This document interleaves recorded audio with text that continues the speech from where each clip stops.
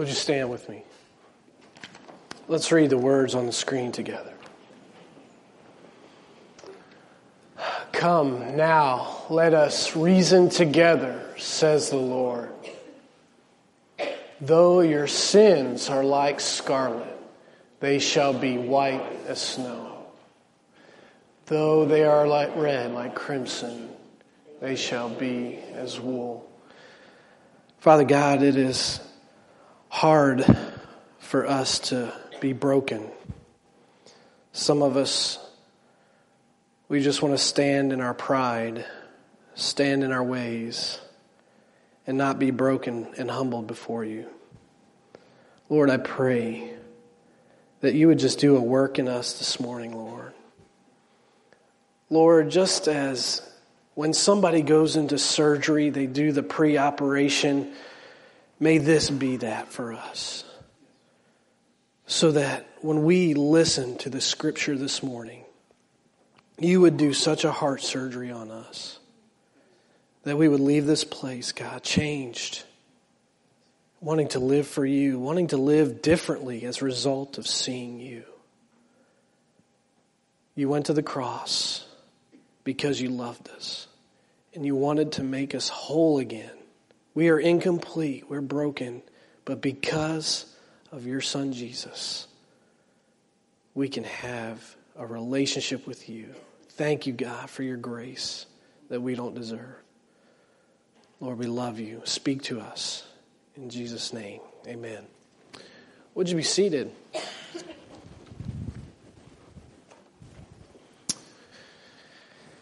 This morning, I've entitled the message today, "The Oscar Goes to... I believe it's in February where the Academy will get together and there will be an awards show like no other, the Oscars. Some of you may have seen this. Many millions will watch. Thousands will gather in Hollywood just to see who is crowned one of the greatest actors of this year. But you know, as I sat back thinking about actors, what do we really know about them? You know, what do you really know about Harrison Ford or Sandra Bullock or Tom Hanks? I mean, we know about Tom Hanks. You know, everybody knows he was in an airplane and it crashed and he was stranded on an island for a while. You know, and then after he got off the island, he got on board Apollo 13 and went up to the moon. Didn't land on it, though. And then after he got back from that, he actually was a captain of a ship, and it got hijacked by all these hostages, or these terrorists. And after he got out of that, well, the list goes on and on. We know a lot about Tom Hanks, right? We know he liked a girl named Jenny, right? We know that. I'm so glad my wife's name is Jenny. I can call her that. Jenny. Yeah.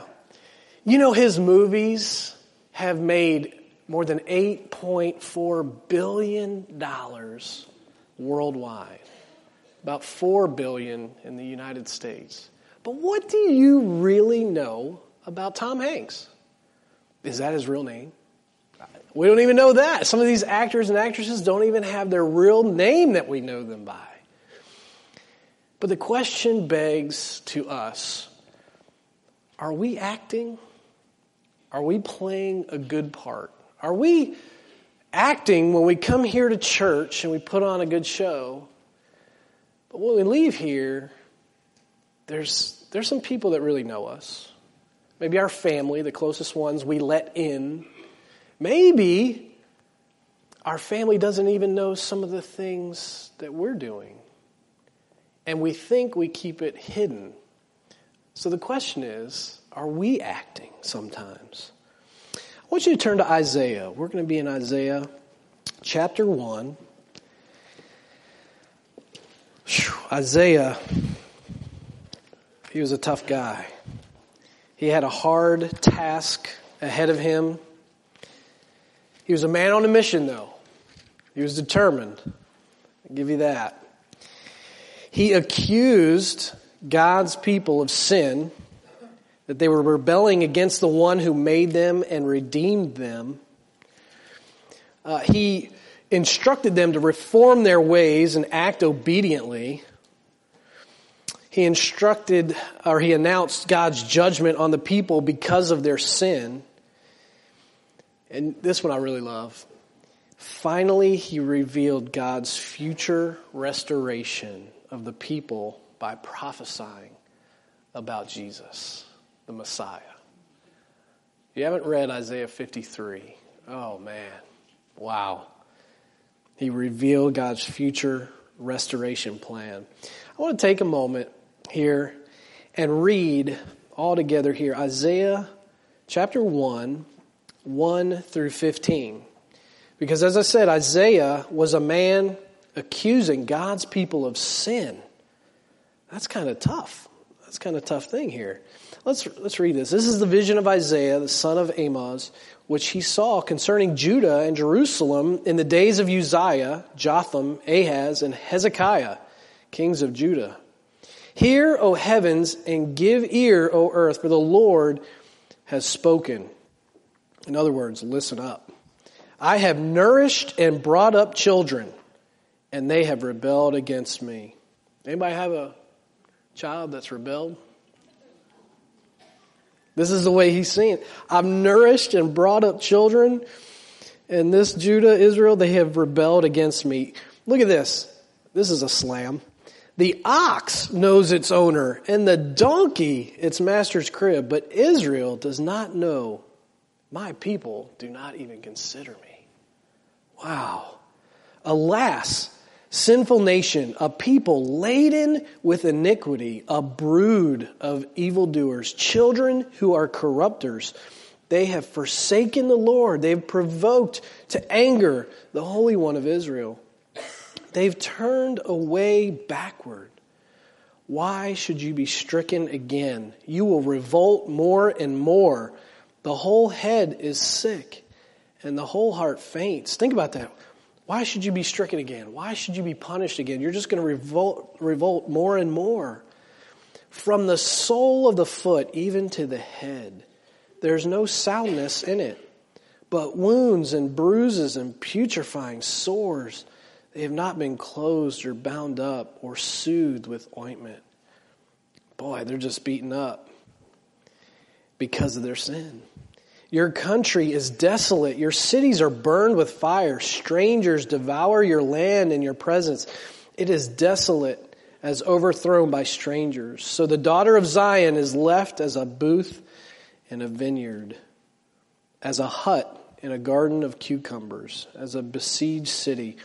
Unless the Lord of hosts had left to us a very small remnant, we would have become like Sodom. It would have been made like Gomorrah. There's a small remnant.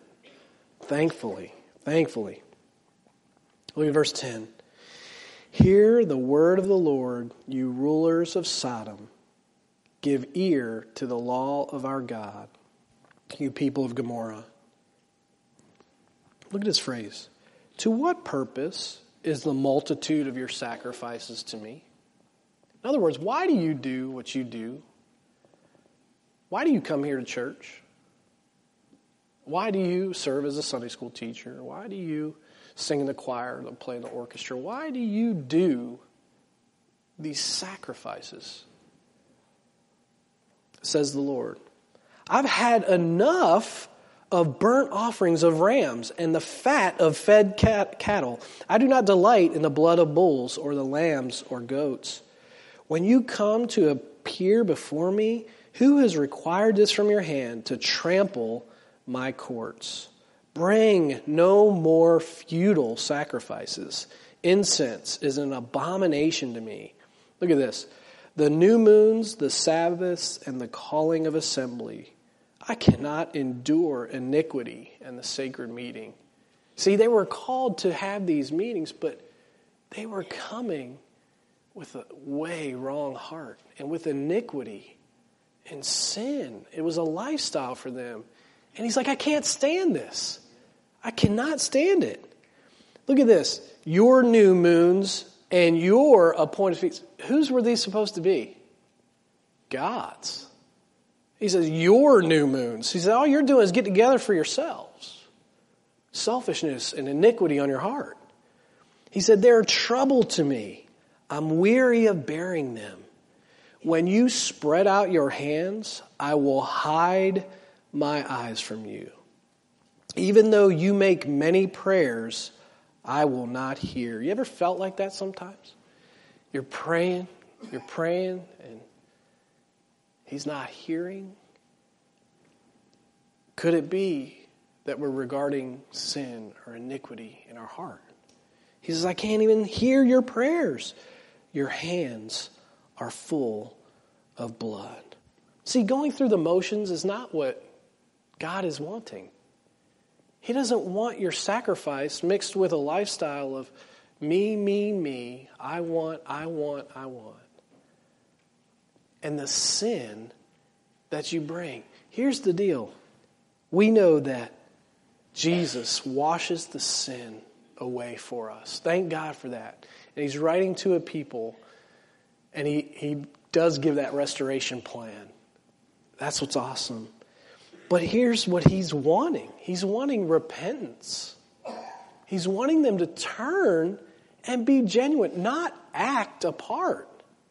He's wanting them to be real relationship with Jesus. And there's a remedy to this repentance. You see the next line in verse 16. Wash yourselves, make yourselves clean. You ever been in a job or something you've been doing, working out in the garden, whatever it is, and you've just been filthy? You're like, man, I just can't wait to get a shower. What? They're not even wanting to take a shower. They're dirty in their sin, and they just come. Could you imagine if all of us, we were working out in the yard, we had these dirty jobs that we'd done yesterday, we all came here this morning without a shower? It would have been nasty. That's what was happening here. He says, wash yourselves, make yourselves clean. And we know, because of Jesus, what washes away? The blood of Christ is the only thing. So if you're sitting in here and you haven't been washed by the blood, if you haven't accepted Christ as your Savior for the atonement of your sin, you're dirty. You're dirty and filthy in your sin.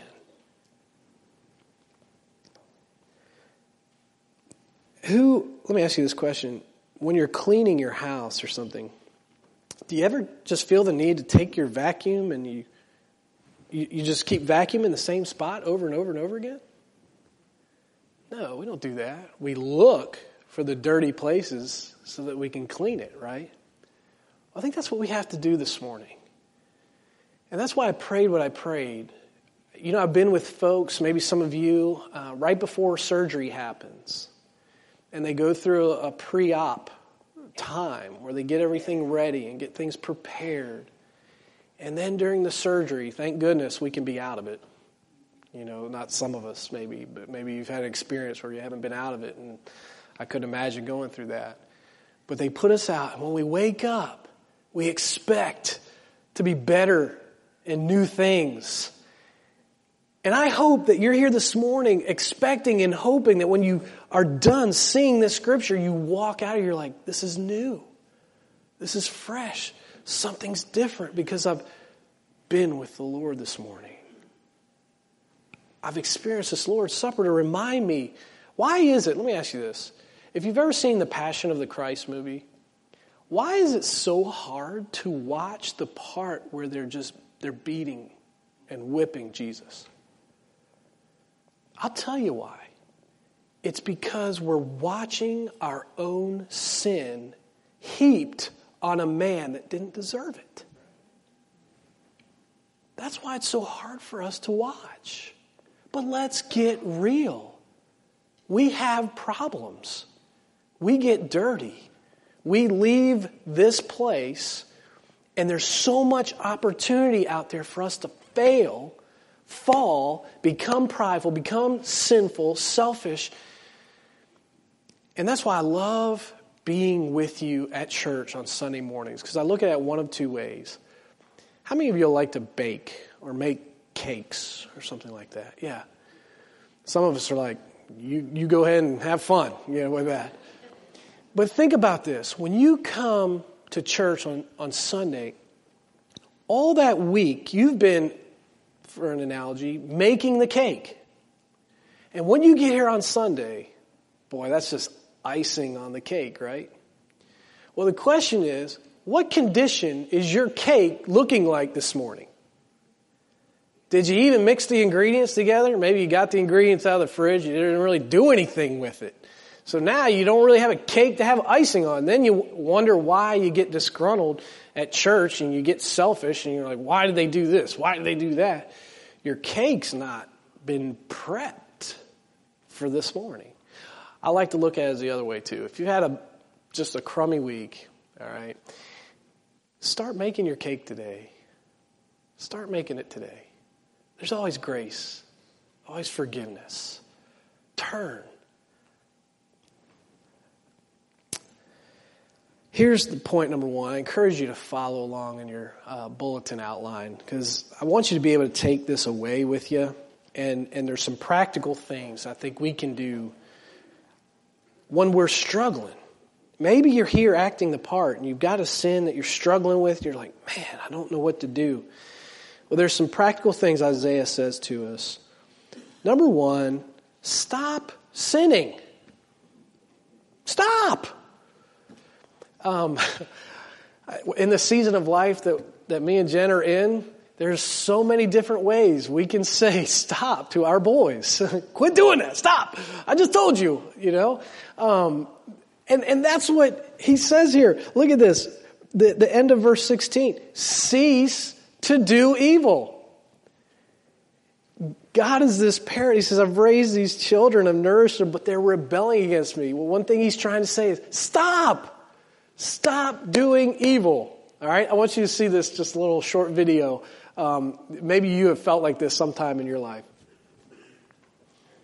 You do not talk to your mother that way. I'm going to get you. Yeah, honey, I see you. Yeah, I see you. Do not put your tongue on that. All right, you've used up all your screen time. Do not jump off that. That is a nice chair. Because I said so. What do you say? Yes, what? Do you want to go to timeout? Timeout right now.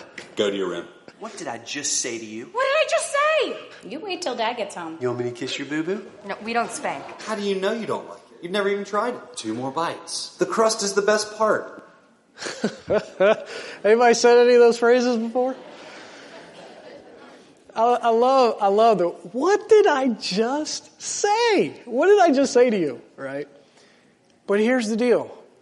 We're going to walk out of here and maybe 2 hours later, maybe 5 hours later, maybe tomorrow, it's going to hit you and it's going to be like God saying, what did I just tell you? Right? Maybe you've done your quiet time. You're like, man, all right, I shouldn't do this today, right? And then you're tempted to do it and you fall. And like, what did I just tell you? Stop sinning. All right? There's things that we actively can do to not put ourselves in a place where we're going to fall and be just not right in the head. Okay? I want you to take a moment and I want you to think about, and maybe you want to close your eyes or whatever, just about 10, 15 seconds. I want you to think of the top 3 things that you're struggling with right now. Sin, something that's going on. And, people may not know about it. It doesn't matter. What are the top 3 things that you're struggling with? Just take a moment.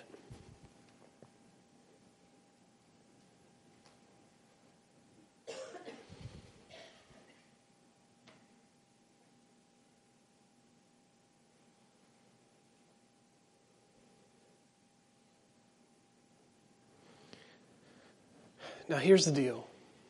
The Holy Spirit can speak to you and tell you and identify the things that are not of God.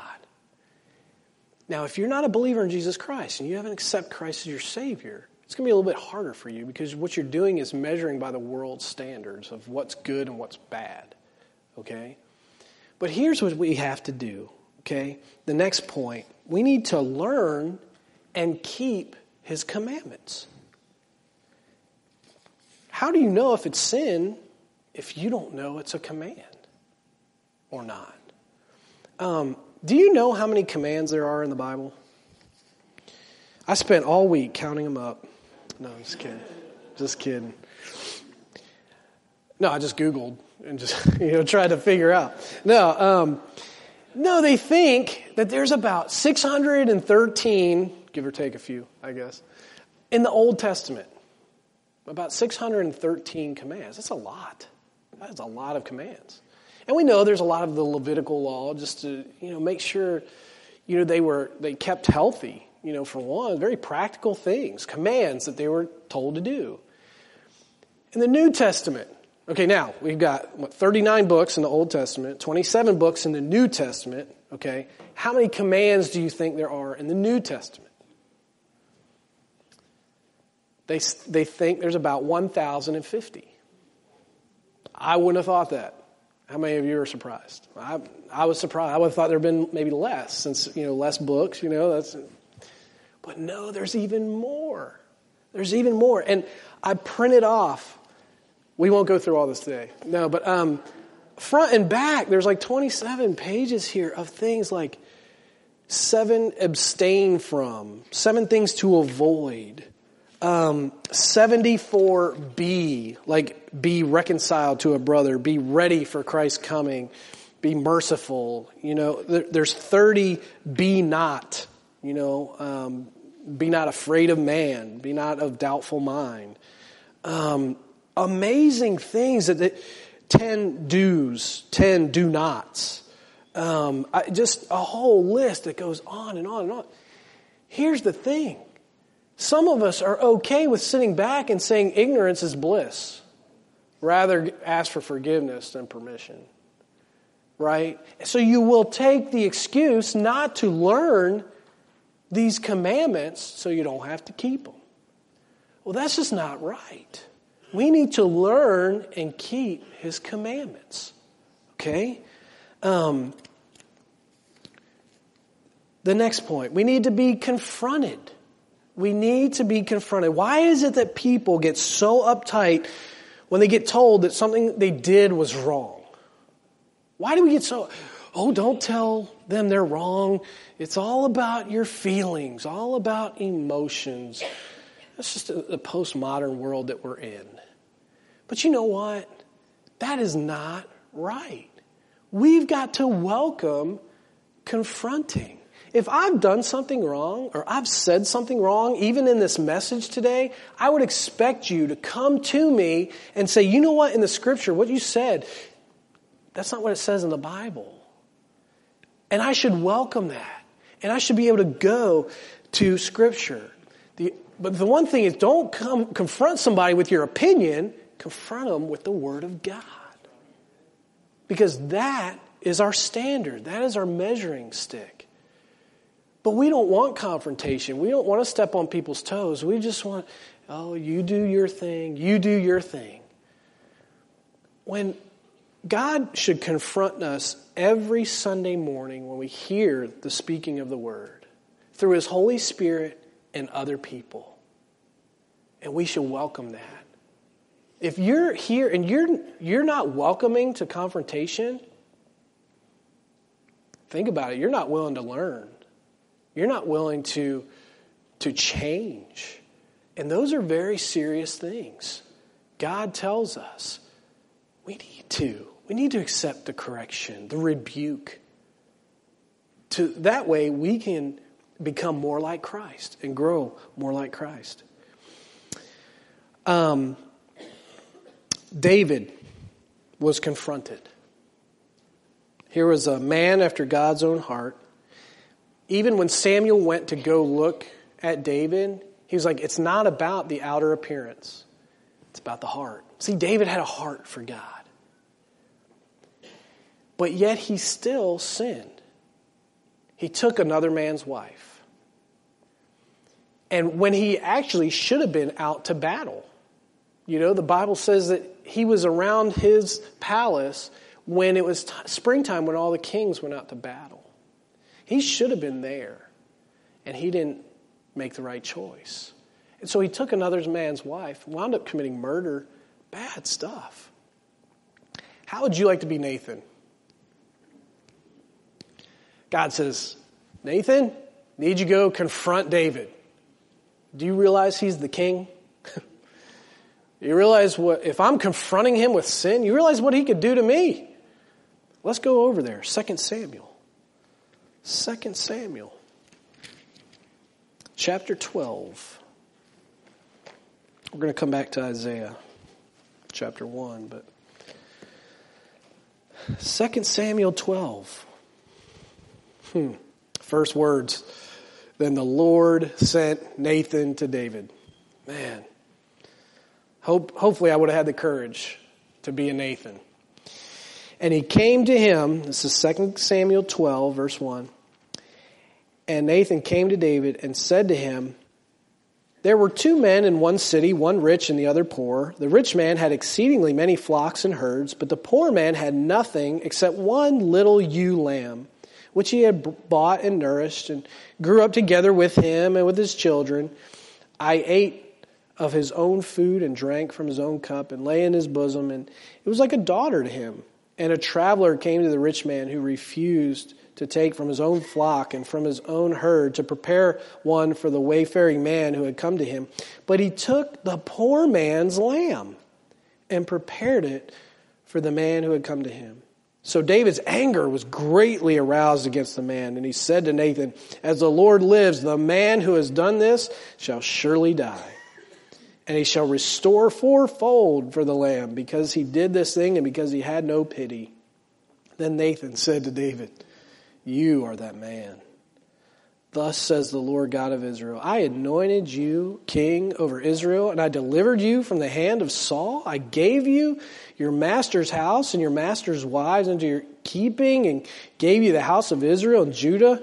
And if that had been too little, I also would have given you much more.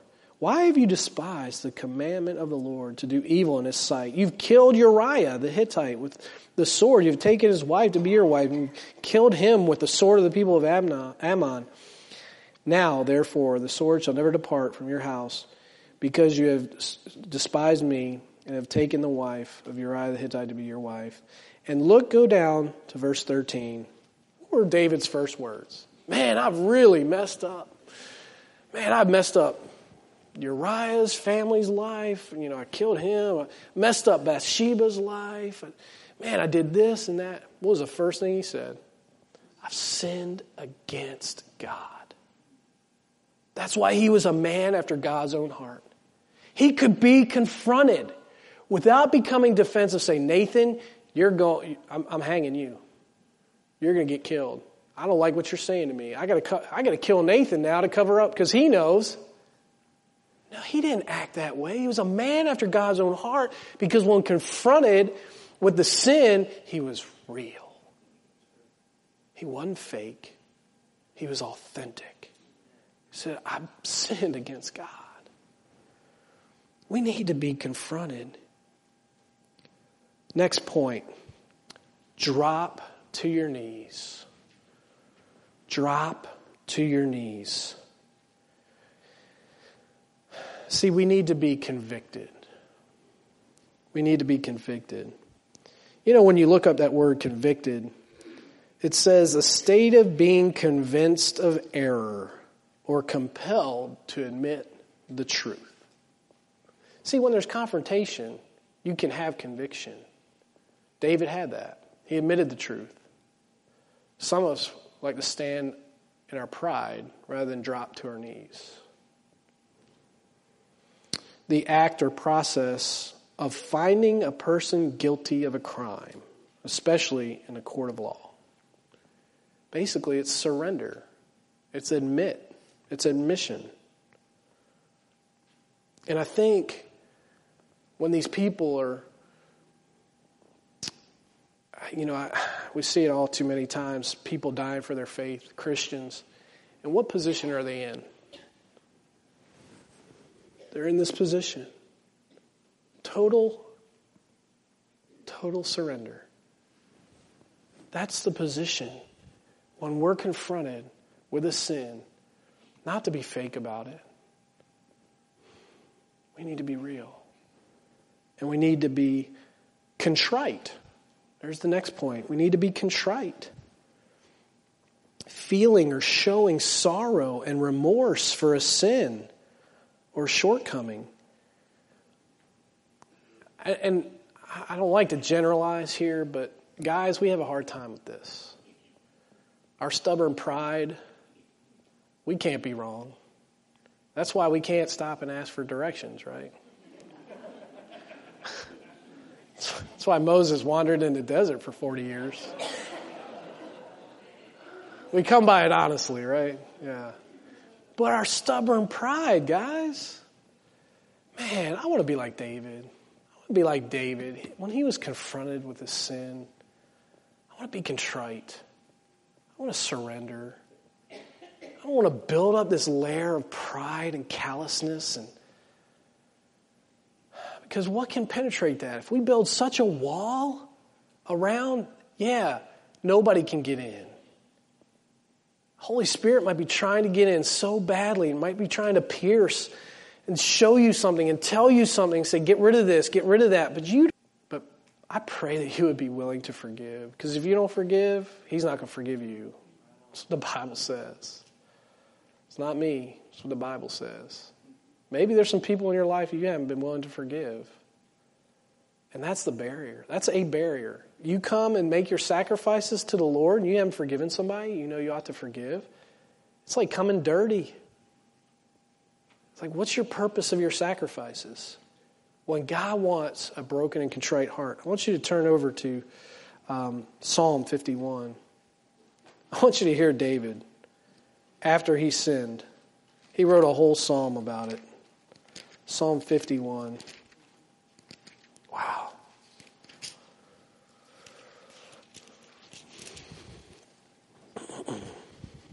Psalm chapter 51. Have mercy on me, O God, according to your loving kindness, according to the multitude of your tender mercies. Blot out my transgressions. Wash me thoroughly from my iniquity. Cleanse me from my sin. For I acknowledge my transgressions, and my sin is always before me. Against you, you only have I sinned and done this evil in your sight, that you may be found just when you speak and blameless when you judge. Behold, I was brought forth in iniquity, and in sin my mother conceived me. Behold, you desire truth in the inward parts. Listen, if you're acting, this is what God wants. He wants truth in your inward parts.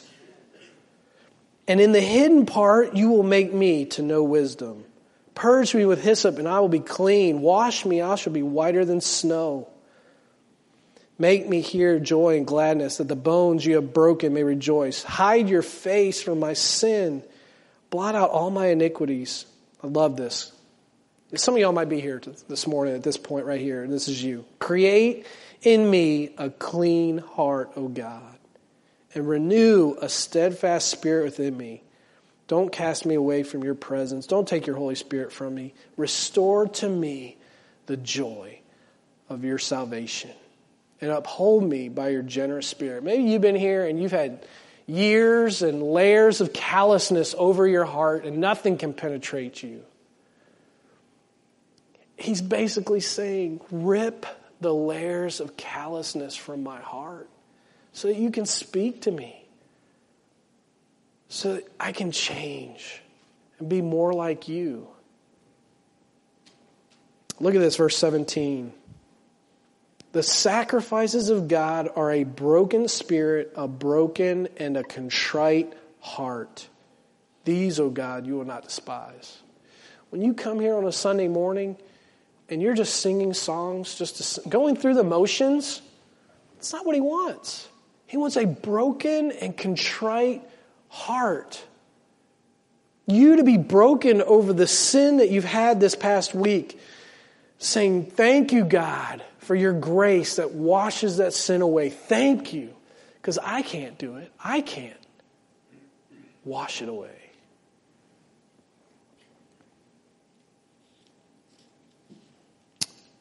Next point, roll on out. I don't know if you've seen this, but it's stop, drop, and roll. Right? Stop, drop, and roll, right? Stop sinning. Drop to your knees. Roll on out. Now, what do I mean by that? Roll on out. Let's go back to Isaiah chapter 1.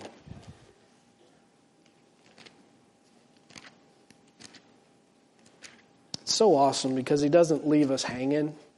He gives us a plan. This is great. Isaiah 1, verse 17. Learn to do good.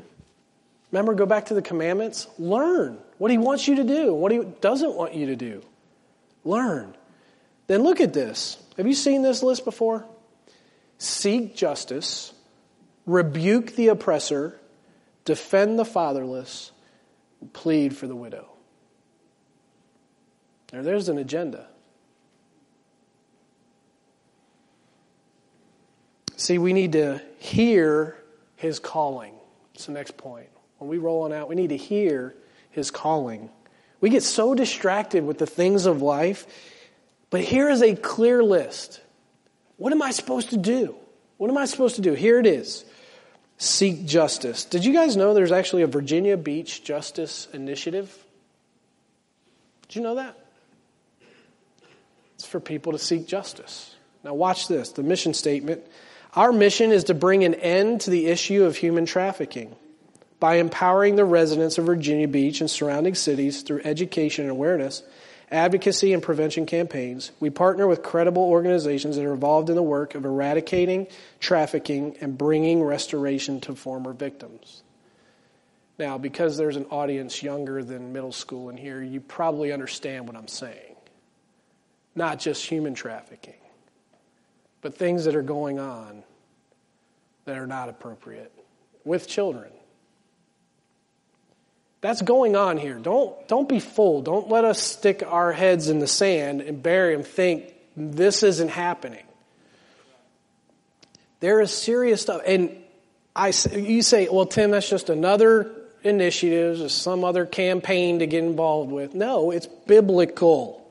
Seek justice.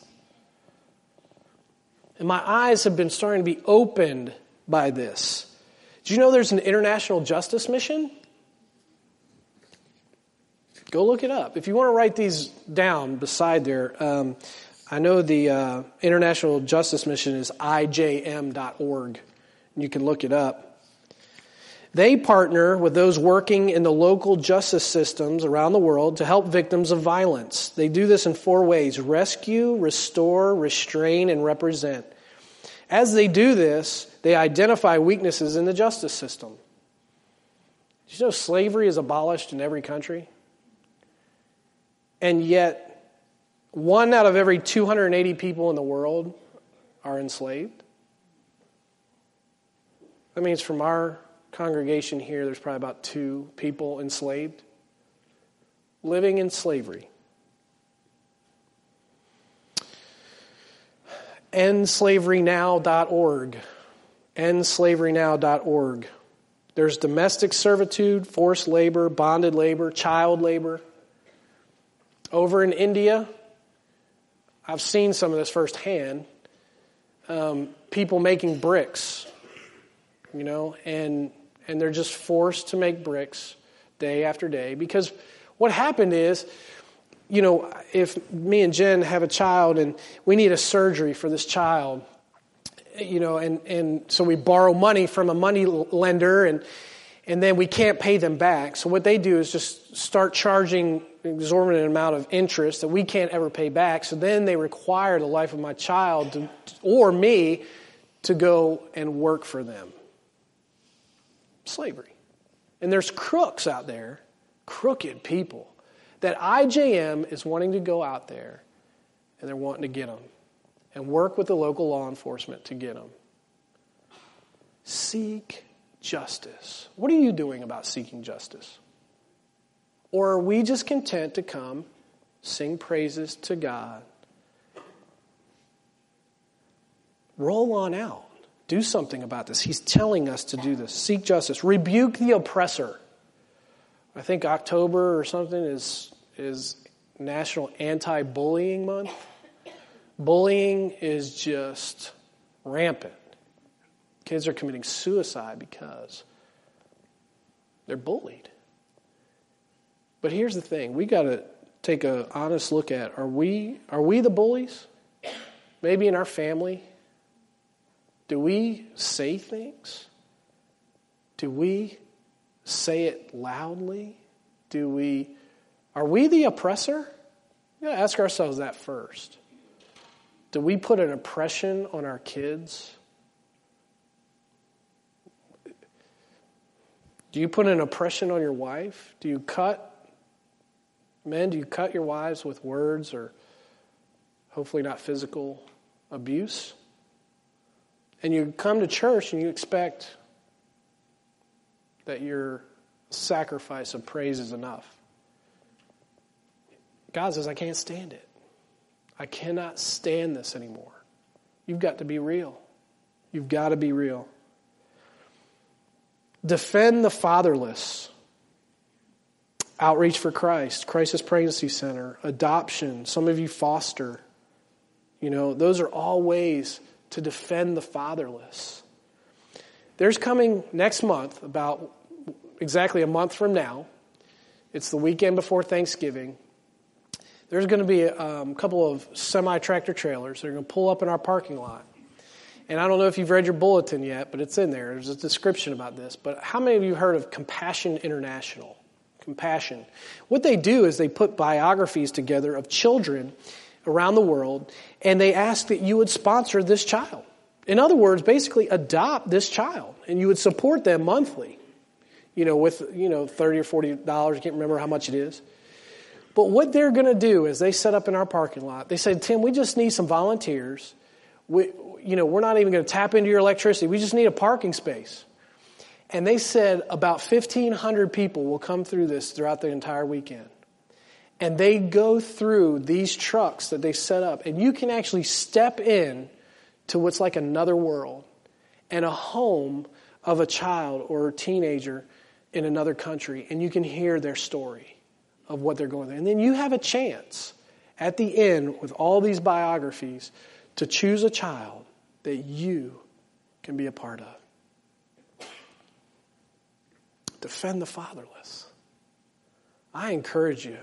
You can sign up online now. I'm plugging it now. Here's your TV commercial. But you can go online and volunteer for that right now. And that's the only way you can. We'll have computers out here that you can be a part of that weekend to help other people engage in defending the fatherless.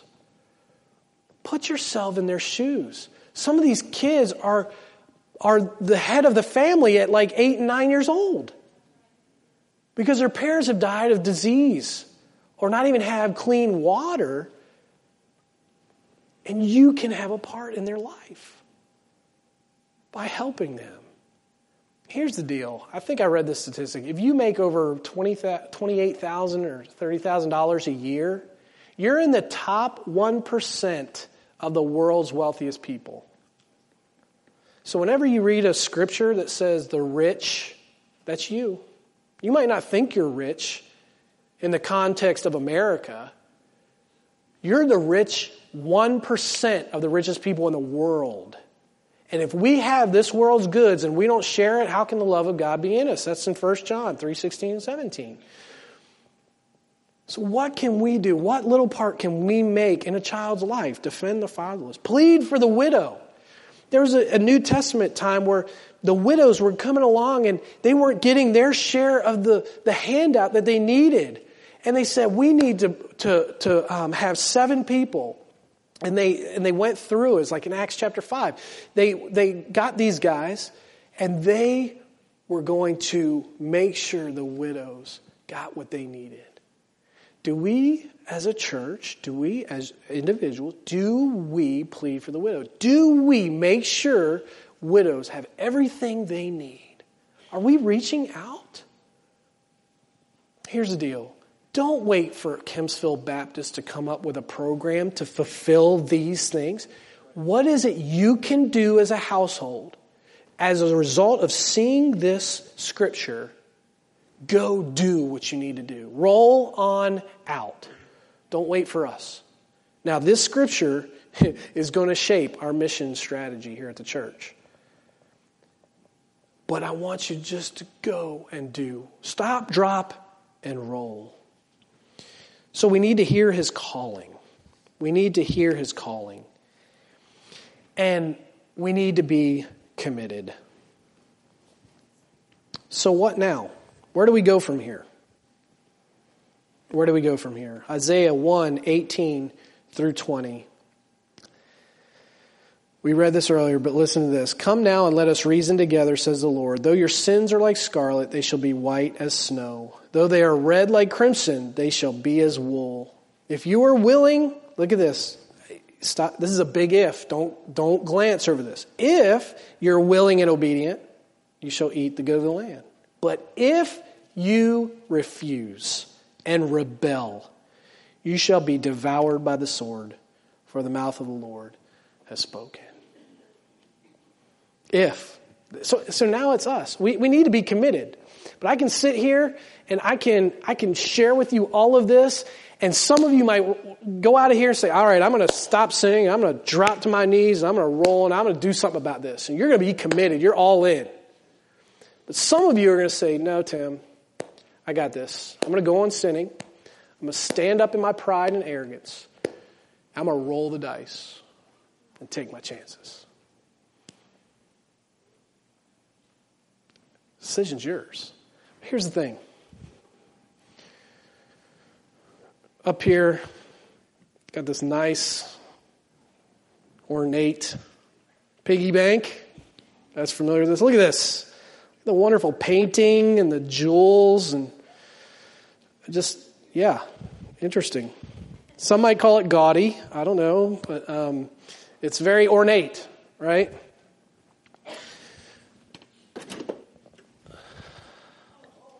Here's the deal.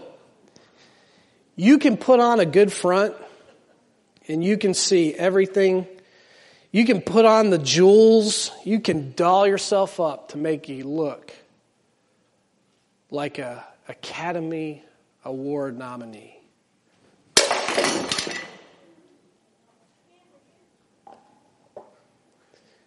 But what's inside? Because you know what the Bible says? God will bring everything to light. He sees what's inside there. Have you been filling it up with money? Have you been filling it up with, maybe there's an affair going on right now and your spouse doesn't even know about it, or maybe there's one starting and you're like, whoa, Tim, I got to stop sinning.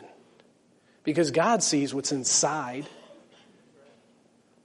And my hope and my prayer is that he sees the blood of Jesus inside here. Because if you've been filling it up, it's just going to be empty.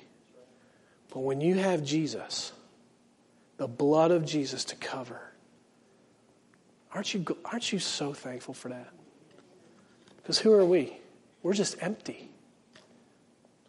We're just empty if we don't have the love of Jesus. Let's pray. God, I pray that we're broken and humbled before you today, Lord. Because, God, there's going to come a day where you will judge us. And you will see everything we've done or not done. And there's going to come a day that every name will bow before you. God, I pray that in that moment we would have the blood of Christ that would save us from our sin.